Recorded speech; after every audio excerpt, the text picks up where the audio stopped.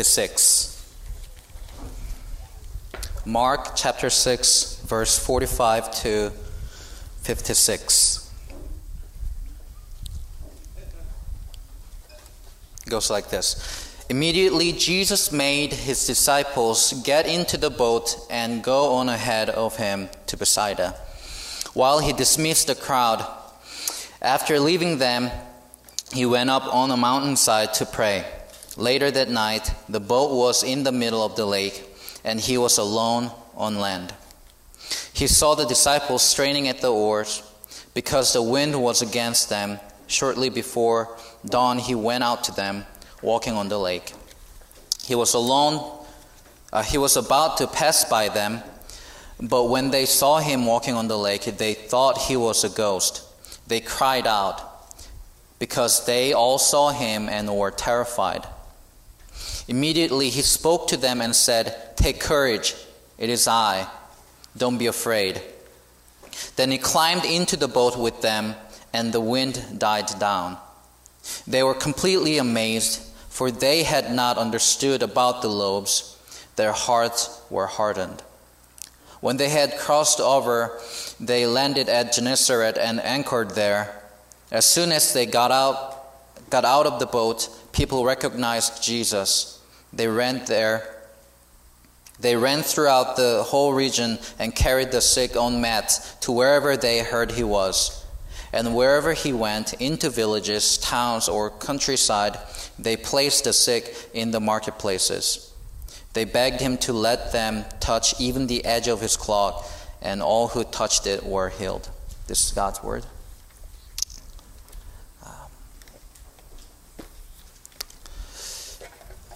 So in our passage today, disciples met the wind while they were sailing to Bethsaida. Mark wrote that they were straining at the oars all night, but seemed like the wind did not die down, and they were miserable. But I do see myself in this picture. Like sometimes I meet the wind in my sailing.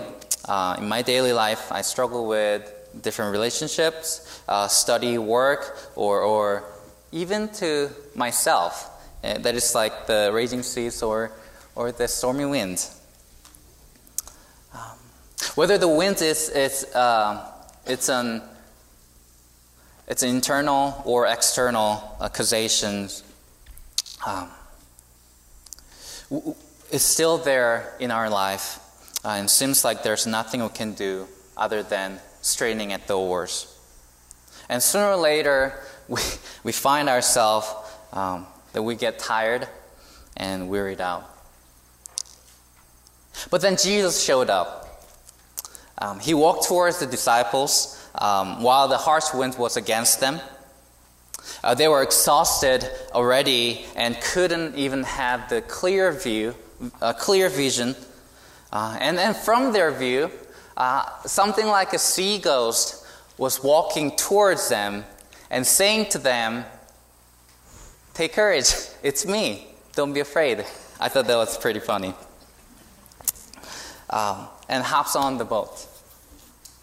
So it turns out this ghost was Jesus. You know, he calmed the wind, and the disciples were able to get to the shore. Seems like a happy story, isn't it? But let me ask you in this way. We are in this boat towards heaven. Like if you are proclaiming Jesus Christ as the Lord and Savior, we are on this boat, a heavenwards boat, right? And here and then we meet the wind during our sailing. We cry out for help, and we try to do our best to get through the wind. And voila, Jesus shows up and solves all the problems. So if Jesus calms the winds in our sailing that we face, does it make the story happy? That's my question. But is that how Mark concluded the story today? See, today's passage gives us a conundrum at the end as Mark concludes the story. In verse 52, they were completely amazed, for they had not understood about the loaves. Their hearts were hardened. But as we walk through the story, nothing seemed as a problem per se, or we didn't find anything that disciples had done wrong. But or was there? Then why did Mark have to be difficult? or I don't know, party pooper, jerk? Like by stating this like negative statement, like really, I mean, really. But I hope and pray that we may be able to read Mark's intent behind this story and learn the lesson that Jesus wanted his disciples to learn about the loaves. So right before this story, Jesus fed more than 5,000, right? We studied last week.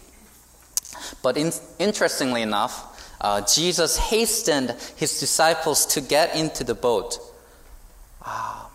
and while he was dismissing the crowd. But it's interesting because some of you may know, Mary Kay probably know that the pain and stress from cleaning up after the party, right? But Jesus somehow just like, for some reason, he just hastened his disciples to get on the boat while he was dismissing the crowd, and it almost seems like the disciples were about to miss the train. In verse 45, immediately Jesus made his disciples get into the boat and go on ahead of him to Bethsaida while he dismissed the crowd. Mark used the word anankazo, means he ordered, he commanded, he compelled his disciples to get on the boat. But more fascinating part is that Jesus was almost looked like a passive onlooker after this. After verse 46, after leaving them, he went up on the mountainside to pray. Later that night, in Hebrew understanding, later that night is around 6 to 9 p.m. Later that night, the boat was in the middle of the lake, and he was alone on land. He saw the disciples straining at the oars because the wind was against them. Shortly before dawn, which is around 3 to 6 a.m., he went out to them walking on the lake. So Jesus sent them out to the lake, and he went up to the mountainside by himself to pray. Disciples met the wind and were straining at the oars all night. But Jesus was plainly praying by himself, and even was watching them struggling like all night. I mean, later on, like we know that Jesus got on the boat and wind died down.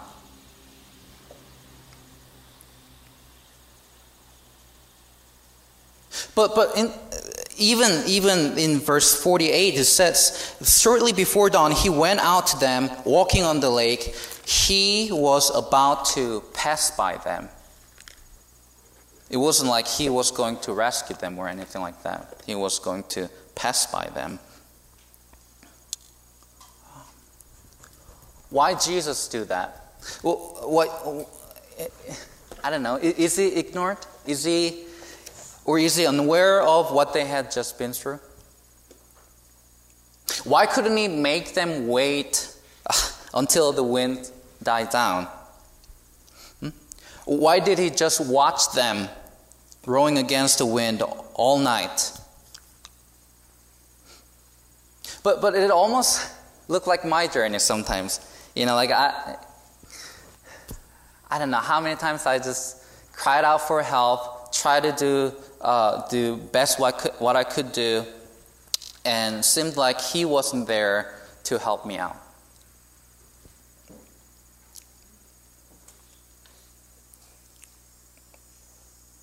But what if it was intentional? What if this Jesus was truly the God-man who was omniscient to know that there's going to be a wind, and he was omnipotent enough to prevent the wind and could stop the wind while they're struggling, but didn't. See, it just means that to me that Jesus wanted them to learn something from the wind, not just to get through it.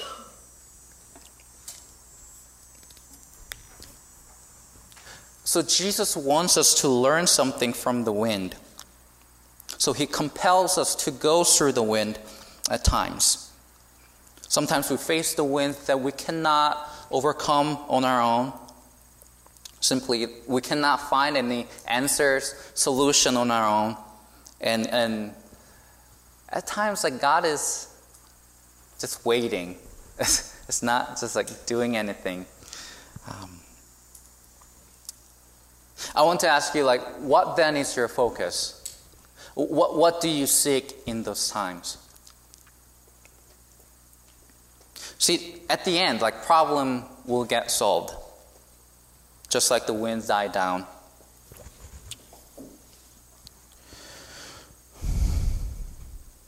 But you know what? Disciples didn't get it.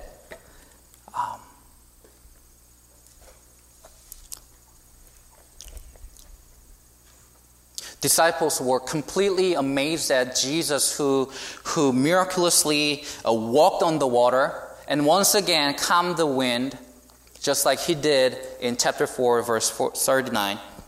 But they didn't get the lesson. Mark's just simply recorded their hearts were hardened.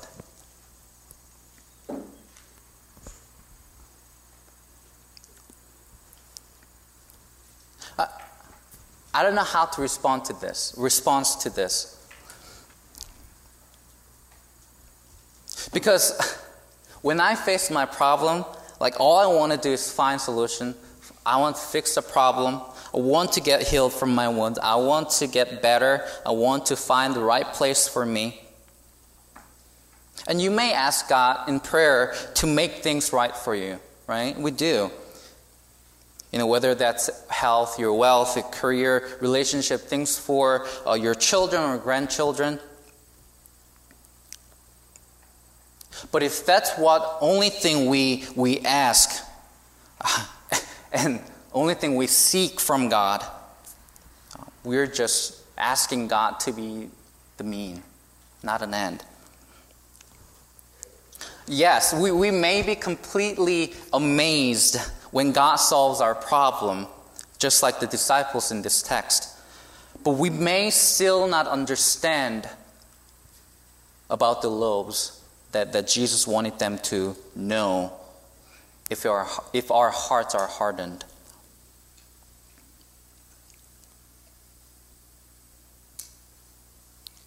I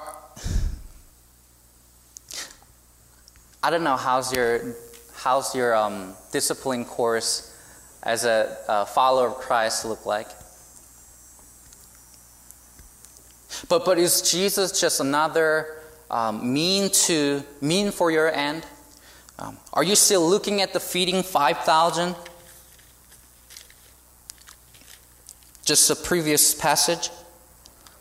See, the Apostle John was right, and he said in chapter 6, verse 26, he said, Jesus said to the crowd who were pursuing him and said, "Truly I tell you, you're looking for me not because you saw the sign that I performed, but you ate the loaves and had your fill.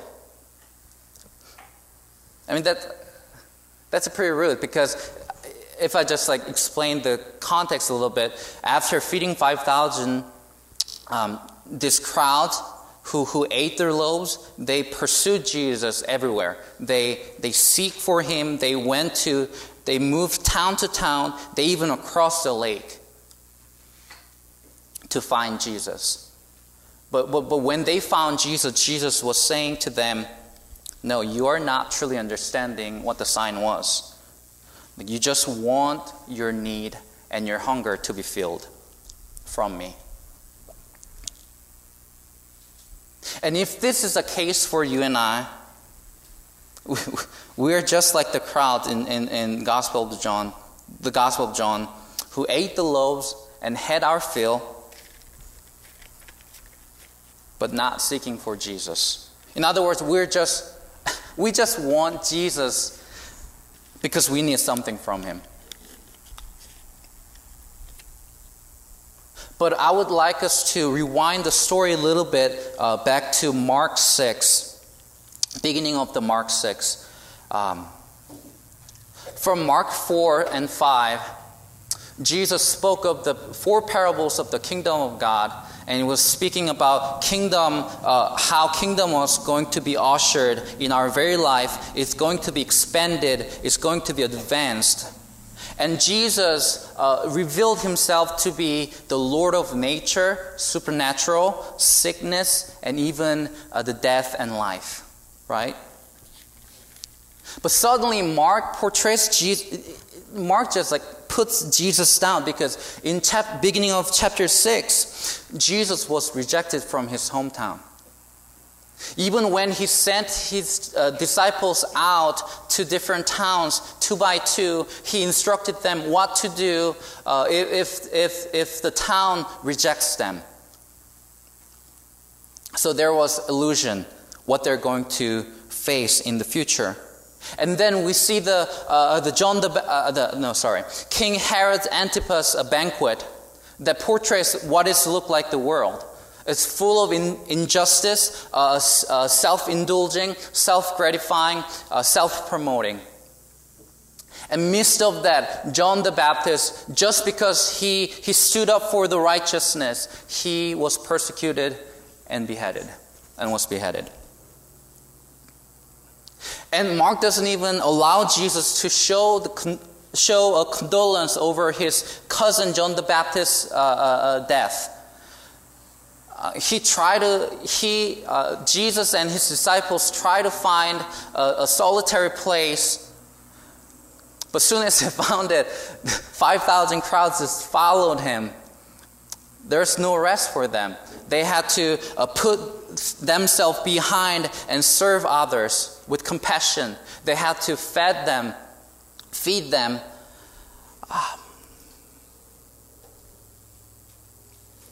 So you see, even from chapter 6, Mark was talking about really what does it look like to live as a Christian in this world. I mean, there's kingdoms going to be ushered. As we live on this earth, according to God's will and his timing, his kingdom will be expanded. I think the Lord will be revealing himself as to be the Lord of everything. Yes, but in the midst of that, what Jesus and the John the Baptist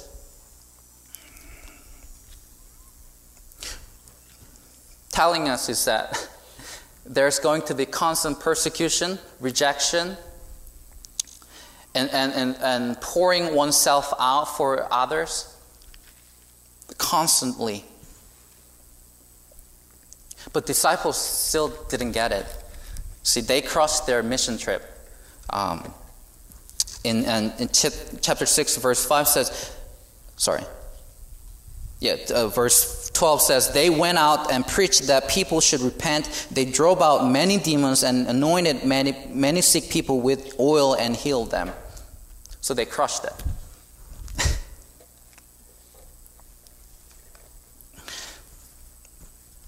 but they still didn't get the way of the cross.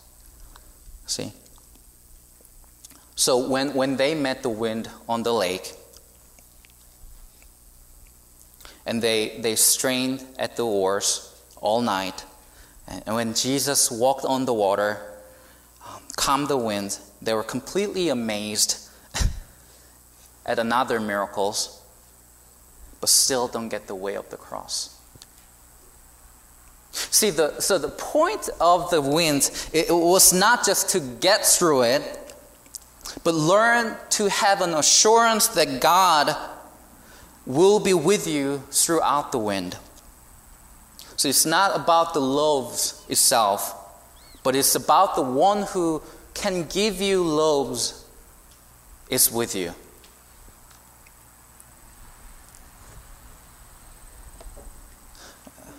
Do we understand about the loaves? Will we hear our Savior, Lord Jesus Christ, speaking to us, take courage, it is I, don't be afraid, in the midst of our storm? Will we see Jesus who is about to pass us by in the midst of our storms? See, the words, it is I, when Jesus said to the disciples on the lake, the ego eimi, it literally can be mean as a self-disclosure phrase, it's me. But many scholars would agree that Jesus was echoing from Exodus account when the Lord God self-disclosed himself to Moses, I am who I am. Even in verse 48, when Jesus was about to pass by them, the imagery was from the Exodus 33, where God was going to pass Moses by with his glorious presence. So I actually want to share with you the story from Exodus 33 and close my sermon.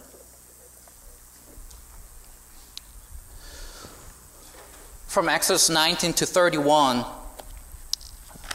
Moses went up to Mount Sinai to receive the Torah, which is the instruction for the Israelites.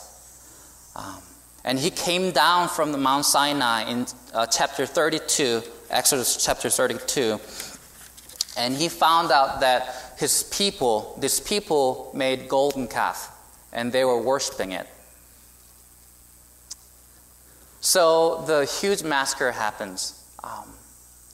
There's the cleansing of the house needed. So Moses had to order the Levites to kill his own brothers and sisters. So 3,000 of Israelites died.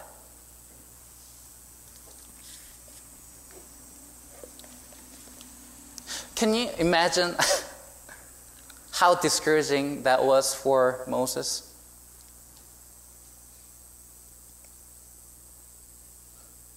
I mean, he ordering Levites to kill his own relatives. Realizing that his people, the people that he's leading are stiff-necked. They're idolatrous.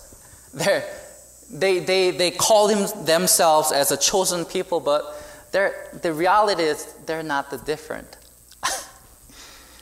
than Gentiles.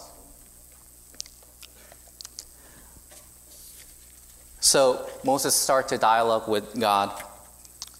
That's chapter 33, verse 12. Moses said to the Lord, "You have been telling me, lead this people, but you have not let me know whom you will send with me. You have said, I know you by name, and you have found favor with me.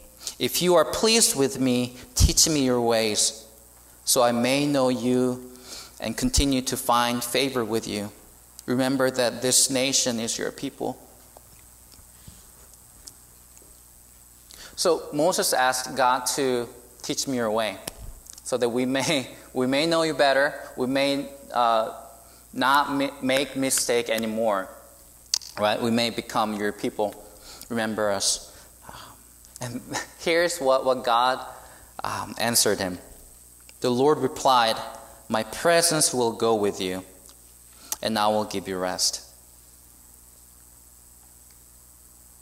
See, fascinatingly, God didn't solve the problem for Moses. Like, he didn't educate his people with long lecture and change their heart. Like, he didn't do that. Nor he taught Moses and gave he didn't give Moses the Torah again, the Ten Commandments, and all that long chapters from chapter 19 to 31. He didn't give Moses again. Like, later he did. But right then, like, what God promised him was, my presence will go with you, and I will give you rest. That's his promise.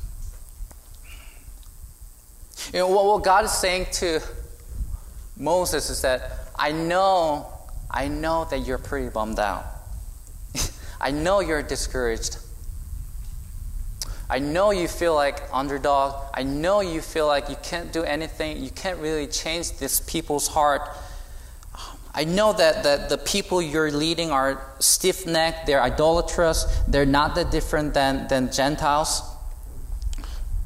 I know that you feel like you can't really get back on your feet again. But my presence will go with you through all this mess. And I will give you rest. And Moses knew that himself and his people weren't that different any other people. And we know this famous phrase he asked God. So Lord, show me your glory.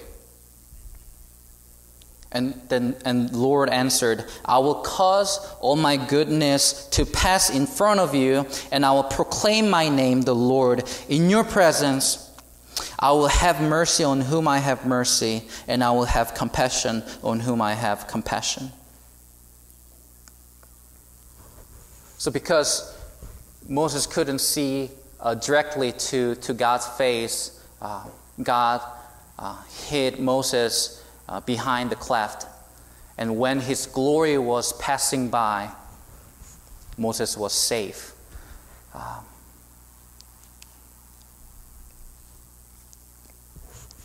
But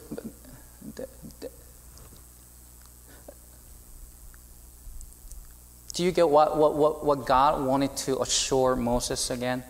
It's not merely solving the problems or calm the winds again for Moses or just changing people's heart. God wanted Moses to have this assurance. See, Timothy J. Gaddard said in his commentary, God comes to encourage Moses not by changing Moses' difficult circumstances, but by passing by revealing divine goodness and glory.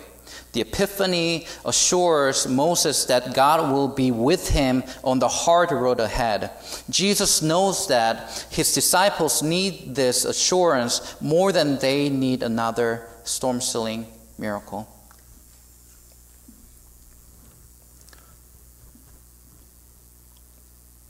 We all want to have the mountaintop experience just like disciples had in earlier chapter 6. We all want to be there when Jesus is feeding 5,000. We all want to meet God, who is Jehovah Jireh. God is my provider. Jehovah Nissi, He's my banner. He's my victory. Jehovah Shalom, He's my peace. Indeed, He is. However, as we walk our journey, as we sail on this lake as the disciples of Jesus Christ, and when we meet the winds at times, sometimes Jesus simply wants us to be encouraged and assured by His presence, as He says, "Take courage, it is I. Don't be afraid. Just like the Lord God assured and encouraged Moses by passing Moses by with his glorious presence. So, if you're disciples of Christ, not just a crowd, I want to encourage you to seek His presence in the midst of your wind this week. And be assured that His presence will be with you instead of just seeking the loaves itself.